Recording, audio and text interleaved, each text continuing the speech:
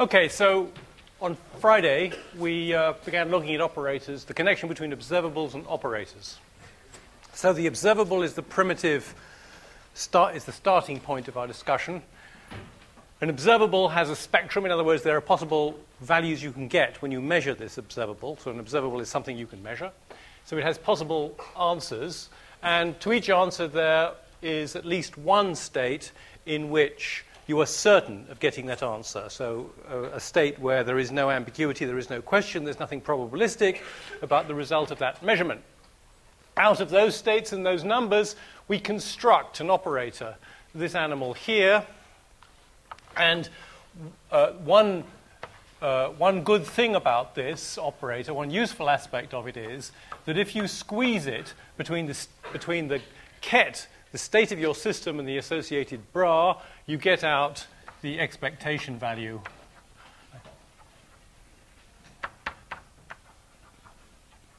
of the observable Q when we're in this state. So when there is uncertainty and the result of the measurement is probabilistic, which normally will be the case, for most states will be the case, then this simple algebraic formula we showed last time, I think that's where we finished, that leads to the expectation value of that measurement. So that's one way in which this operator Q is useful. You'll find as we go along that there are many other ways in which this operator Q, which for the moment is going to have a hat to distinguish it from the observable Q, which is a physical, conceptual thing, and the operator, which is just some mathematical fiction, which we're going to get used to. Gradually, the distinction will blur, but I hope when you need to, you can distinguish between the physical thing.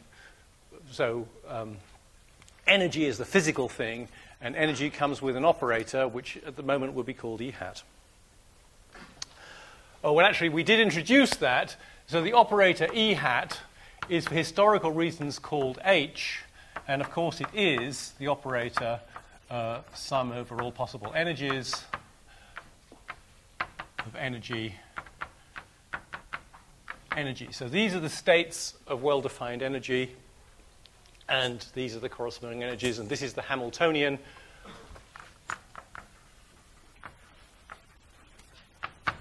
In honor of the Irish mathematician who introduced this into classical physics, the corresponding operator into classical physics. Okay. So I guess you will have, I hope you will recognize from Professor Esler's lectures that if we have given a basis,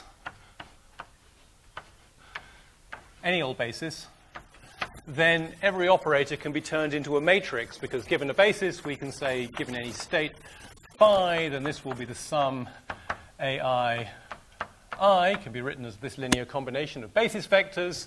If we use any operator Q on a psi, we're going to get some other animal phi. And we can expand phi. We can say that this is equal to the sum of bi I, and then this becomes Q operating on the sum of aj j, this being summed over j, this being summed over I. All right, that's just substituting in here. And then if I want to find out what bi is, or actually, let's change this to k to make a slightly cleaner job. This is just a dummy index. I can call it anything I like. Let us call it k. If I want to find what bi is, I pick out of this sum over all the bk's. I of course bra through with I. So I bra through with I, and that leads me to the conclusion that bi, because on this sum we're going to have an I k here, which is going to be nothing except when k is I. So I get a bi is equal to the sum over j, the sum over I of I operator Q j times aj. Of course, this is a complex number, so when we bra through by I, it doesn't get in the way, because I is a linear function on the kets. So we can write this as the sum over j and I of qij aj, where qij is by definition the complex number that you get in this way by taking the jth basis vector, operating on it with the operator q, and then taking the dot product, as it were, brawling through with I. So every operator can be represented by a matrix of complex numbers, and of course any one of these things is called, any one of those numbers is called a matrix element, and a lot of quantum mechanics, a lot of physics revolves around calculating matrix elements. So it's a word that's often used. So it's a matrix made up of matrix elements. These matrix elements are complex numbers. So if, now another point to make is, if the basis I is a basis of the eigenvectors of Q. Now I forgot to, on Friday already I think we saw, I forgot to mention it just now, I think on Friday we saw that these things, well, we defined Q this way, and with this definition it turned out that Qi is an eigenket of Q, and Qi is an eigenvalue. That was a consequence. So these physically important states are, as a consequence of this definition, these physically important states become eigenkets, eigenvectors of the operator Q, and these become the eigenvalues. So now we can say something different. We can say Q is constructed out of its eigenkets and its eigenvalues in this manner. Whereas previously we had a physical statement that the operator Q was constructed out of the states in which there's no ambiguity as to the measurement and the possible results of the measurement. So if we use the eigenkets Qi as our basis vectors, then this matrix becomes very simple. Then Qij is going to be, of course, I, Q, well, I'm going to put this in as Qi, Qj, but Q on Qj is necessarily Qj times Qj. So this becomes Qj times Qi times Qj, but this is delta Ij, so this becomes Qj times delta Ij. So these matrix elements vanish unless j is equal to I. When j is equal to I, we get the number Qj. In other words, in this basis, Q is represented by a diagonal matrix.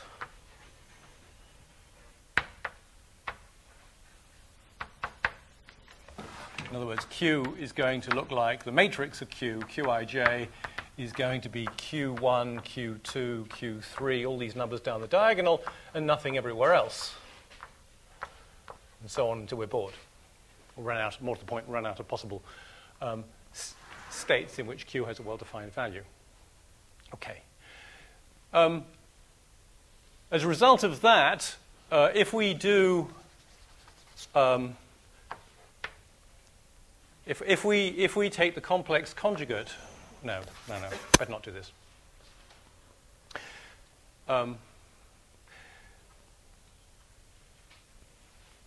Yeah, all right. No, so the Hermitian adjoint, I think I'm going to take it that you remember this from Professor Essler's lectures. The Hermitian adjoint of Qij, of Q, sorry, the matrix Q. Now, we've got three things now. It's a bit confusing, isn't it? We've got a physical quantity, Q, like the energy. We've got an operator, Q hat.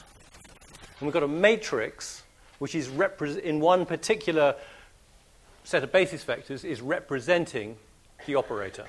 So I'm a little bit short of notations. I've got a Q and a Q hat, but I'm tempted to write Qij, which sometimes means the particular complex number that you will find in the ith row and the jth column of the matrix Q. But sometimes we use this notation Qij to imply the matrix that represents Q. Do you see that there's a slight overbooking of notation here, and it's universal in theoretical physics. You can't, well, nobody has a natty way of distinguishing between the matrix and the matrix elements. So let me just write the matrix Q. So the Hermitian adjoint of the matrix Q is Q dagger, and Q dagger is defined so the ijth element of it is the complex conjugate of the jith element of the matrix Q, right? This means the complex conjugate. So the Hermitian conjugate is you swap rows and columns and you take the complex conjugate. That's what happens with the individual elements. So let's see what happens here. So we can, this property doesn't depend on what basis we look at it in. So let's have a look at it there. So what is this? Qij, so in the basis, in the particular basis of the eigenvectors of Q, what does this statement become? It becomes that Q dagger ij is equal to, we've figured out what Qji is. Qji turned out to be Q up there, I delta ji, or delta ij, it doesn't matter. Right, that's what we found. So that's Qij in this particular basis, and now Ji, I hope I've swapped it over. And now I take the complex conjugate. If Qi is real, then this becomes Qi times delta ij is equal to Qij. So, the Hermitian adjoint of Q will be Q itself if it's possible, if all the elements in its spectrum are real. And traditionally, people have said it's obvious that an observable is a real number. And I remember as an undergraduate thinking, hang on a moment, that's ridiculous. The impedance of a circuit, right, is something that I have to measure. You know, it might be something you do in you might have done last year in some of the electronics practicals, measure the impedance of this circuit at this frequency. It's clearly a complex number. So it's nonsense to say that observables have to be real. Of course they don't have to be real. But if they are real, then the observable will be represented by an Hermitian matrix. So if the spectrum is all real, then Q hat is Hermitian.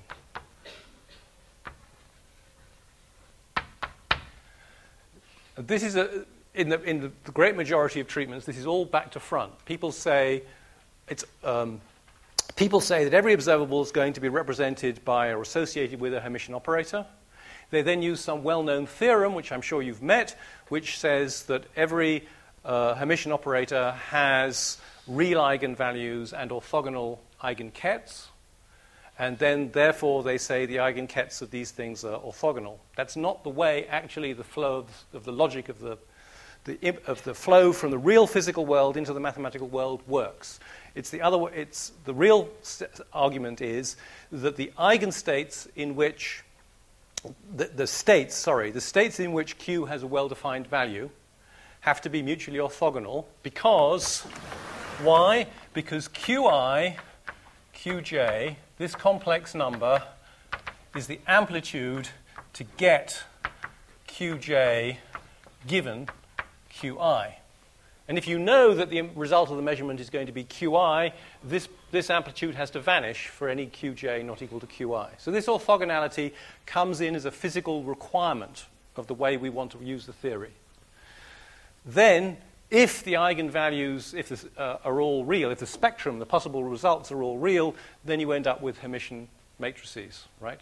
But there's no need to be working with Hermitian matrices if you want to work with the complex impedance as your observable. That's not required. But what you do need is this orthogonality result. That is a consequence of, that's a logical necessity of the way we want to interpret the mathematics. Okay. Now we can, of course, multiply operators together. So something else we can do with operators is we've got two operators, R and Q. We can define this animal by the rule that this multiplied object operating on any state of psi is simply the result of using the operators in the sequence given. That is to say, you use Q on psi first, which makes you some ket, which you then use R on, etc.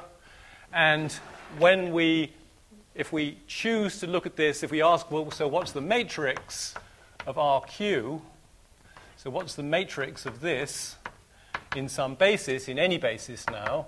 It's going to be I, R, what does this mean? It means RQ, J. And into here, we can stick one of our identity operators, the sum over M of M, right? We saw on Friday that this sum is the identity operator. You can stick an identity operator anywhere into a product, and then this becomes I, R hat, M, M, Q hat, whoops, J. And this now needs a sum over M. And what is that? This is RIM. This is QMJ. So this is just the usual rule for a matrix product. So it's RIM, QMJ. And we will want to know what the Hermitian adjoint of this thing is. We'll want to know what RQ dagger IJ is. And so what is that going to be? It's going to be I, R hat, do I want to do this? I think I probably don't. I think probably you've seen this done. I think you've seen this done in the math physics lectures this year, so I think we can just remind you that this is Q hat dagger, R hat dagger, right? When you take the Hermitian adjoint of a product of operators, you reverse the order of the things in the product and dagger the individual bits. And I hope you've seen the demonstration. You'll find the demonstration in the book. If you don't, if you haven't seen you don't recall the demonstration from Professor Essler's lectures. And this is all a bit dry and boring, isn't it? Okay, one thing you may not have seen is functions of operators.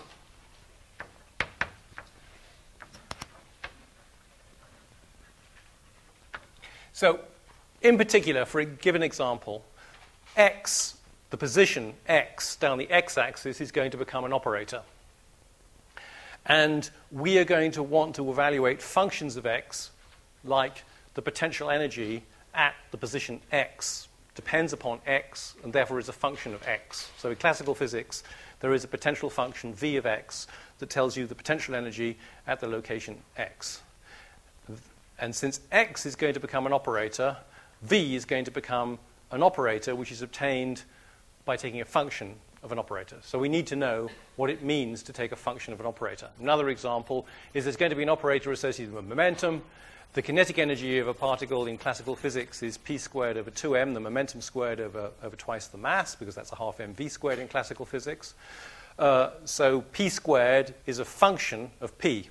Very simple one, but it's a function of p. So we need to know what it means to take a function of an operator. When you do statistical mechanics, you will need to, there is a quantity, a density operator, which you calculate the entropy of a system, which involves a logarithm of the density operator, right? So you need to be able to take the logarithm of something. So we need to be able to take functions of operators. So let's decide what this means, right?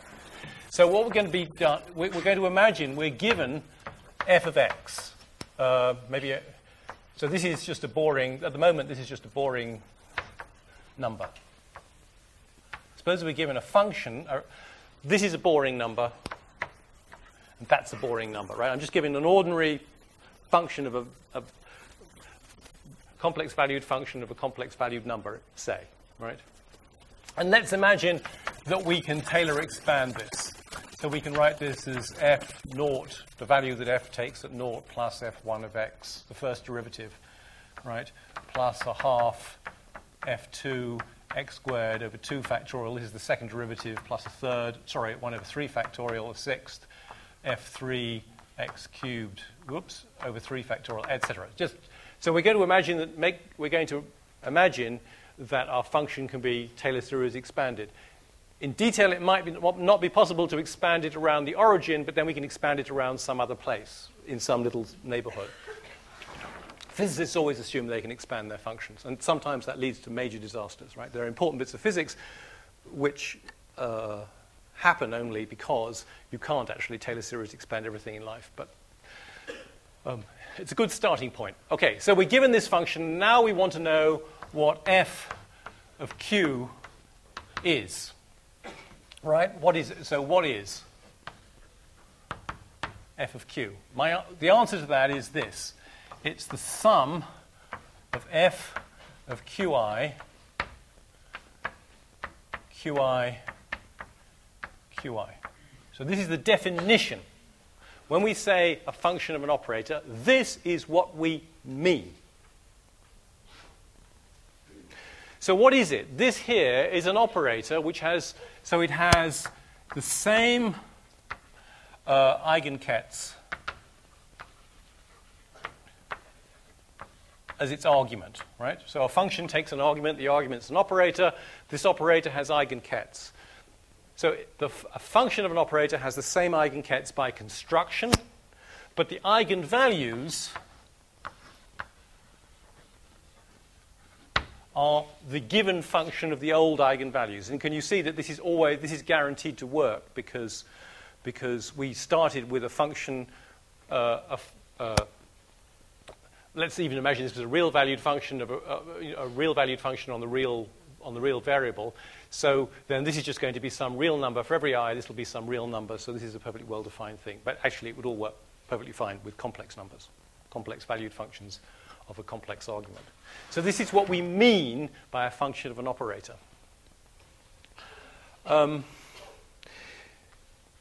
It's a problem. I mean, I'm leaving it as a problem. You can now show. So on some problem set, it's a problem to show that this definition is the same as f of q is equal to f0 times the identity plus f1 times q plus f2 over 2 q times q plus, right? So if you've got the Taylor series expansion, then you know what this stuff means, right? Because we know what it is to multiply an operator on itself. We may not know what it is to take the logarithm of an operator, but we do know what it is to multiply an operator on itself as many times as you jolly well want, because we've defined multiplication of operators. So this right-hand side has a well-defined meaning, and you should, and it's an exercise to prove, it's not desperately difficult, to prove that this animal on the right that we're defining here has as eigenvectors these animals, and as eigenvalues these animals, and therefore these two definitions coincide.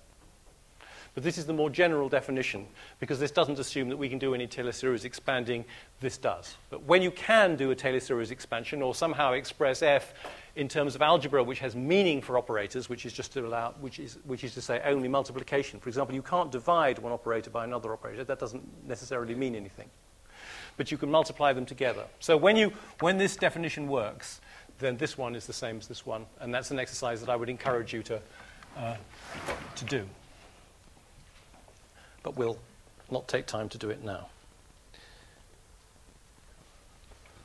Because we're setting up this mathematical apparatus, and I'm sure you're all dying to do a bit of physics, and I am too.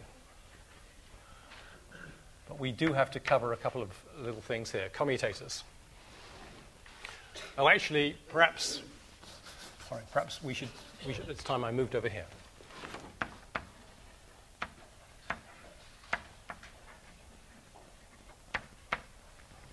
Okay, so in some sense, the big news with operators is that A hat, B hat is not necessarily equal to B hat, A hat. You know this already in as much as you know that matrix multiplication doesn't commute generally. So when you're multiplying matrices together, you don't expect the product this way and the product that way to agree. And we've agreed that operators, once we take a particular basis vector, system of basis vectors, can be represented by matrices, so it's not surprising that there is this non-commutability. And the elementary texts claim this is the key thing about quantum mechanics. I claim this is not the key thing about quantum mechanics. Non-commuting things occur also in classical physics, and we'll see that concretely as we go down the line. However, it is a fact that these operators do not commute, and we spend a great deal of time calculating this animal, which is AB minus BA.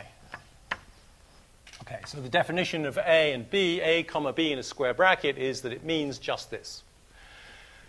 Now, we have some obvious results. We have that A comma B plus C, the commutator of A with B and C, the result of adding B to C, is clearly the sum. From this definition, it follows that it is just this sum.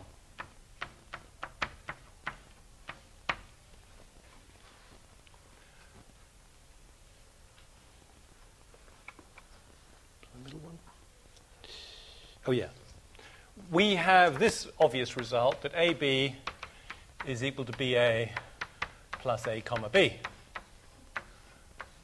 One of the reasons why we need to know the value, as you will see, why we need to know the value of a commutator is because we often need to swap, we often need to, want to, whatever, we often want to swap the order in which operators occur around, and the way to do it is to write that AB is BA plus this commutator, which is obviously true. The way I think of it is this adds in the thing that I should have had and takes away the thing that I've put in that I'm not entitled to have. But it's obvious, right? And now, finally, a less obvious result, which is that AB, the product AB, commuted with C, is equal to A comma C with B standing by on the outside of the commutator plus A with C comma B like this. It's easy to prove this. I encourage you to prove it. I'm not going to take time to do it. All you have to do is write down what this is from that definition and then insert two extra terms which cancel each other, and you'll find you can arrange it like this. It should be B comma C. You're absolutely right. Thank you very much for that. The other one I got right. Yep. Okay, so what is this analogous to? This is analogous to d by dc of AB. If I have to do a differential of a product with respect to C, then that is equal to dA by dc B plus A dB by dc. Right? This is the rule for differentiating a product. And can you see the mirror there? The idea is that taking the commutator of something with C is analogous to taking the derivative of something with C. And this is no accident. This, for a mathematician, in certain contexts, is called a Lie derivative. And the rule that we are familiar with here is that you first of all, if you have a product, you can get the result by having this operation happen on the first thing while the second stands idly by, and then you let the first one stand idly by, and then you work on the second one. So here we have, you work on the first one, second standing idly by, and then you work on the second one with the first one standing idly by. The only material difference between these formulae is that this formula is left invariant if I move B over here or if I move A over there or whatever. If I change the order here, it won't make any difference because these are ordinary boring multiplications of complex numbers. But here it does make a difference. This A comma C is an operator. It's the difference of two operators, so it's an operator.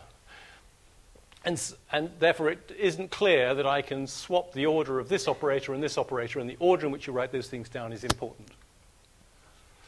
So these rules should be kind of, you should make sure you understand where they come from. You should memorize them.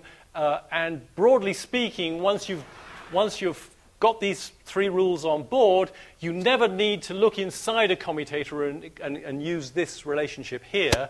It's bad practice, by and large, when you're doing computations to expand commutators to see what's inside them. In the same way, I would say, as this rule here, of course, comes from looking at AB evaluated at C plus delta C minus AB evaluated at C, all over delta C, limit, all this stuff. You know, using this stuff, you can prove this. But once you've got the rules of calculus, you don't do this expanding stuff anymore. You know, that's what lies underneath it. That's the justification. But you don't go back to that every time you have to do a calculation. Every time you have to differentiate d by dx of x cubed, you do not write that this is x plus delta x cubed minus x cubed all over delta x cubed and come to the conclusion that it's about 3x squared, do you? So please don't resist the temptation to expand out a commutator, to write the contents of a commutator out.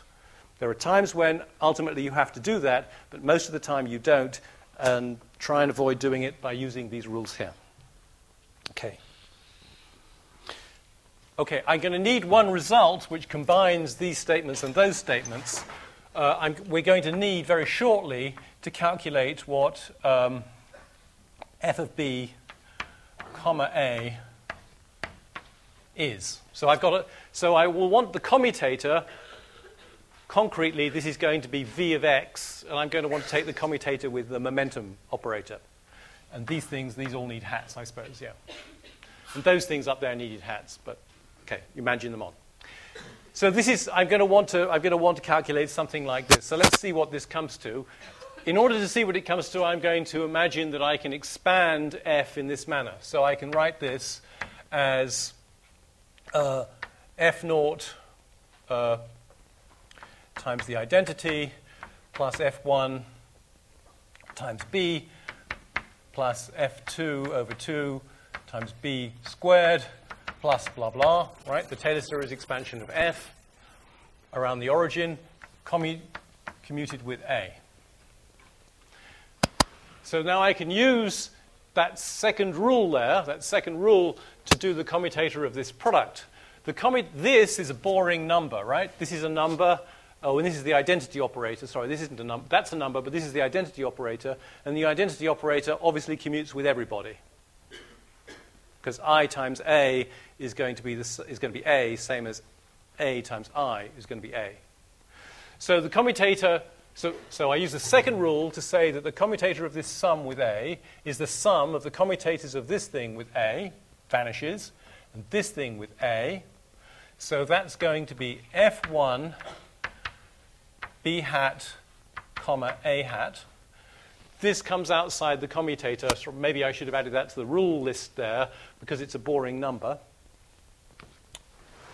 But I think it's kind of an obvious principle. Plus f2 over 2 factorial of b hat squared, comma A, plus f3 over 3 factorial b hat cubed, comma A, plus, right, till you're bored. So that's the middle rule used. Now we use the last rule to say that this is f1. Well, this is just a repeat. But this b squared is b times b. So I can expand this into f2 into b hat, comma A hat, b hat, plus, right? So it was b commuted with A.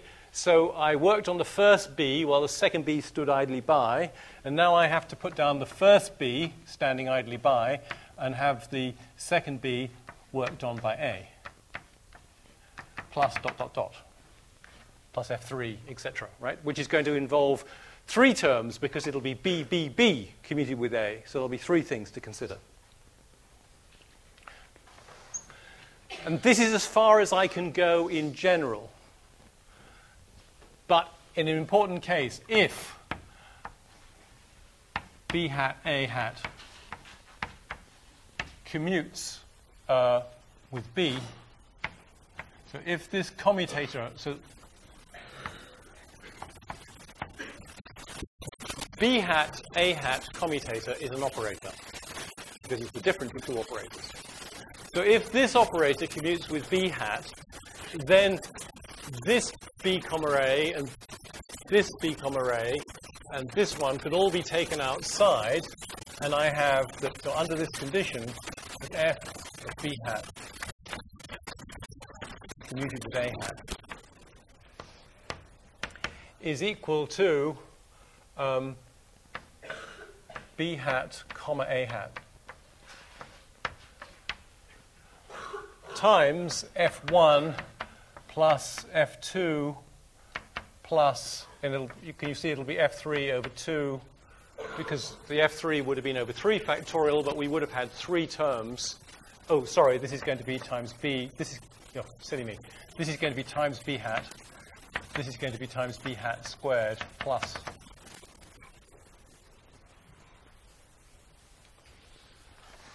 So this is what this will all reduce to, which can be more conveniently written as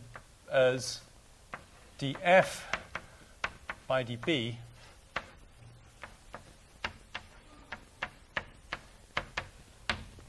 so this is an operator. Whoops, sorry. Yeah, and it doesn't matter which order I put it in. This is an operator, and that Taylor series is the Taylor series for df by dx. So I can write this stuff here as df by dB, and then here is my B comma A, and I was momentarily panicked about having written this in front of this, but we've agreed that this operator commutes with B. That was the condition under which we were making this further development. And if this thing commutes with B, it commutes with every function of B. In particular, it commutes with df by dB, which is a function of B. So it doesn't matter which order I put this in. So this is a function, which means it has the same eigenkets.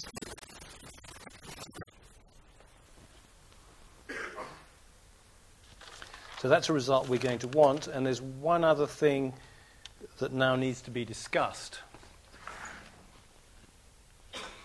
which is the physical implications of A commuting with B. So if A hat comma B hat equals naught, we say commuting observables.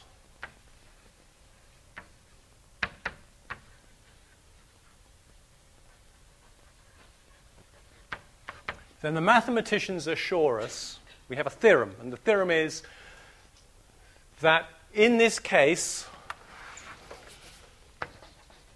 there is a complete set of mutual eigenkets.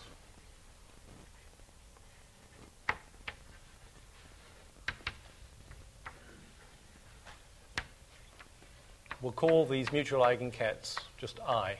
That is to say, for each and every one of these, it is true that A hat on I is equal to AI I, and simultaneously B hat on I is equal to some number BI on I. Okay. When two operators commute, there's a theorem that says this. What does that mean for the real physical world? What that says for the real physical world is there is a complete set of states, these states, in which the result of making a measurement of A is definitely known, and simultaneously the result of making a measurement of B is certainly known. So there is a complete set of states in which there is no ambiguity, there is nothing probabilistic about the result of measuring either of these quantities. It's very important to bear in mind that complete. We're not merely saying that there is a state or 10 states with this property. There are enough states with this property that any state can be written as a linear combination, whatever, GI, of these objects, right? They're complete. That's what completeness means, that any state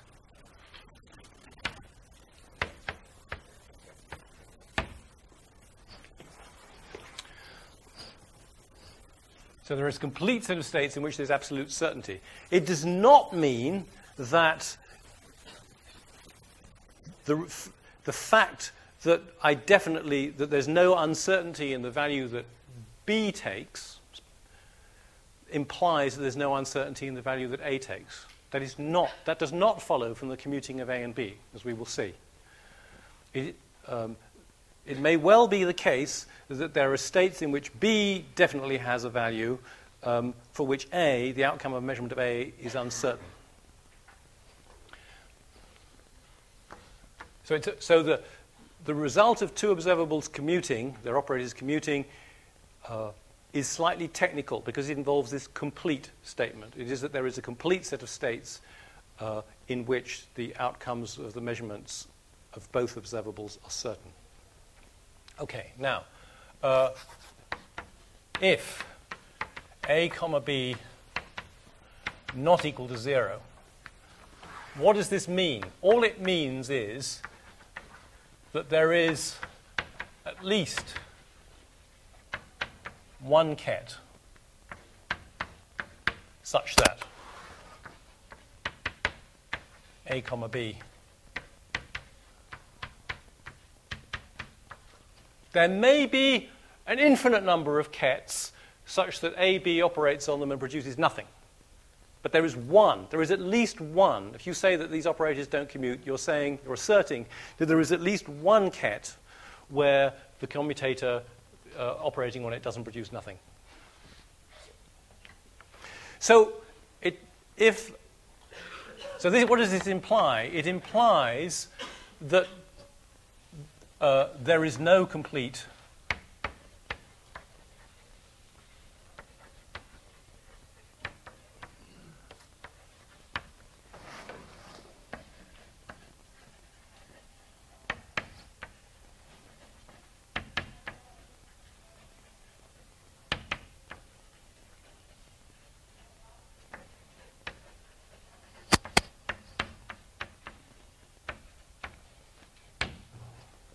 So it's a very weak and not emotionally striking result that it just isn't a complete set of states in which they both have definite values. There may be a very large number of states in which they do have definite values simultaneously. So it is not a statement that you can't know the value of this simultaneously with the value of that. We'll come across a counterexample next term, I guess. A very important counterexample. So don't run away. It's very, very widely held misconception that if two operators don't commute, you can't know the value of the one and the value of the other. That's just not true. The statement is that there isn't a complete set of states with that nice property.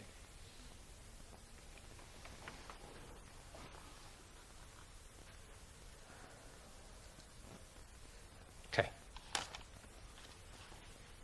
We've just got time to start on the next really important section, which is about time evolution.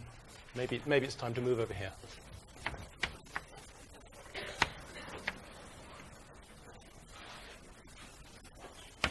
Okay, so physics is about prophecy. It's prophecy that works. It's about predicting the future. That's what it's about. And therefore, the core of it is equations of motion. Newtonian mechanics we think of usually as to do with F equals ma.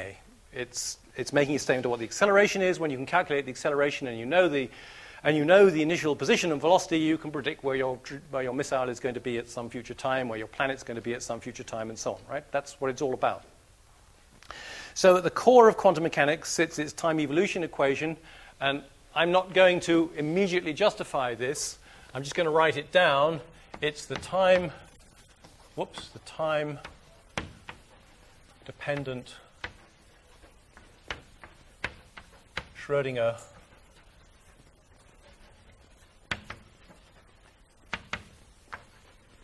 this is the core of the subject. This is where the physics sits, and it's IH bar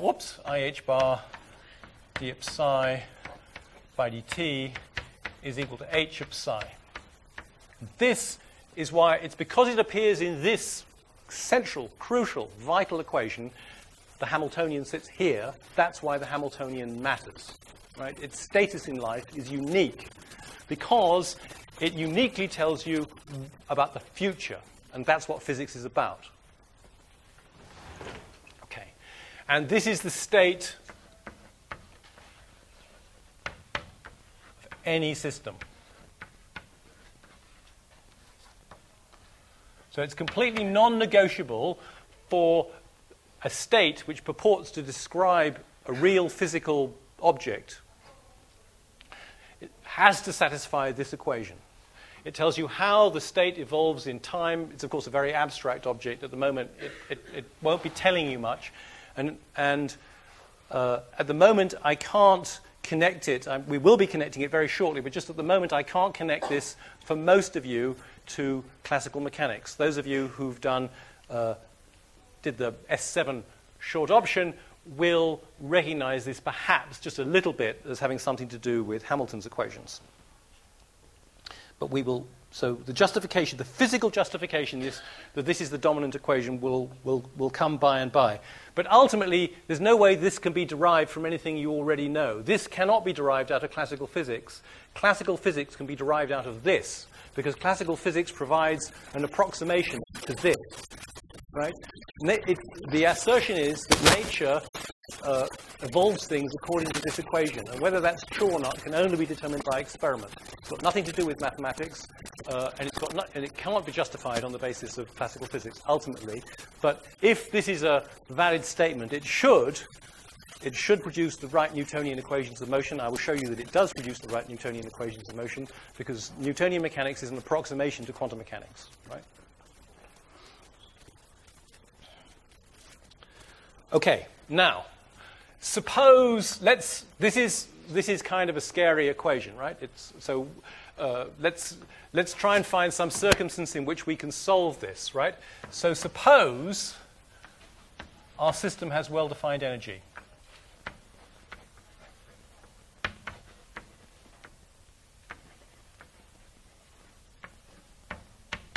In other words, the state of psi at time t, well, the state of psi is equal to E, where HE is equal to E. Right? A state of well-defined energy has to be an eigenfunction of the energy operator H with eigenvalue E. That's what it is. So let's suppose that our system happens to have well-defined energy. Then it will have to solve this equation, and we'll have IH bar dE by dt is equal to HE is equal to E. So the rate of change of E is simply proportional to E, and we know how to solve that equation. We spot it just from ordinary old-fashioned calculus. We spot that this implies that E at time t is equal to e to the minus I e t over h bar e of 0. So I feel entitled to write this down on the basis of just boring classical mathematics, which says that if we know that dx by dt, no, I shouldn't do it there. If I know that dx by dt, where x is some variable, is equal to ax, that implies that x of t is equal to x of naught e to the at, right? So this result, familiar result, inspires me to write down that. I can now trivially check by differentiating this right-hand side that it satisfies this differential equation, right? Because when I differentiate this right-hand side, this thing is not a function of time. It's the value that the state of well-defined energy takes at time t equals naught, so it has no time derivative. So the time derivative comes merely from this, which is a totally boring exponential of a bunch of real numbers. Well, apart from the I, all right? So we know how to differentiate this, so it's easy to evaluate the time derivative of this, and it's trivial to check that then E satisfies this equation. So what does this tell us? This is a very important result. It tells us that the time evolution of states of well-defined energy is really dead trivial. They basically don't change. All that happens is their phase goes around in increments at a constant rate, E over h bar, with a frequency E over h bar, which is, of course, incredibly, for typical systems like this, is incredibly large because h bar is so small and it's on the bottom there, so this frequency is stupendous for an object like that. So this thing has some energy, and its wave function is zooming around at some hysterical rate. That's all that's happening. The beautiful thing is that this enables us to solve the general problem, because if I have a psi I want to solve, so I've got now some system that's not in a state of well-defined energy, and we'll see that real systems never are in states of well-defined energy, but then I can surely write this as a linear combination with coefficients that depend on time of states of well-defined energy. Right? These are a complete set of states because we've been through this. This is just boring, right? So I can I simply put this ansatz, this expression, this expansion into both sides of my time-dependent Schrödinger equation, and we discover that IH bar d psi by dt is equal to IH bar brackets. We have to differentiate this stuff, so it's AN dot ENT plus AN times the time derivative of this times dEn by dt. What's that equal to? That's equal to, on this side, h into the sum AN En. I've missed out a sum over n. Indeed, I have. I've missed out a sum over n, thank you, just about here. I'm kind of conscious of that horrible clock. Well,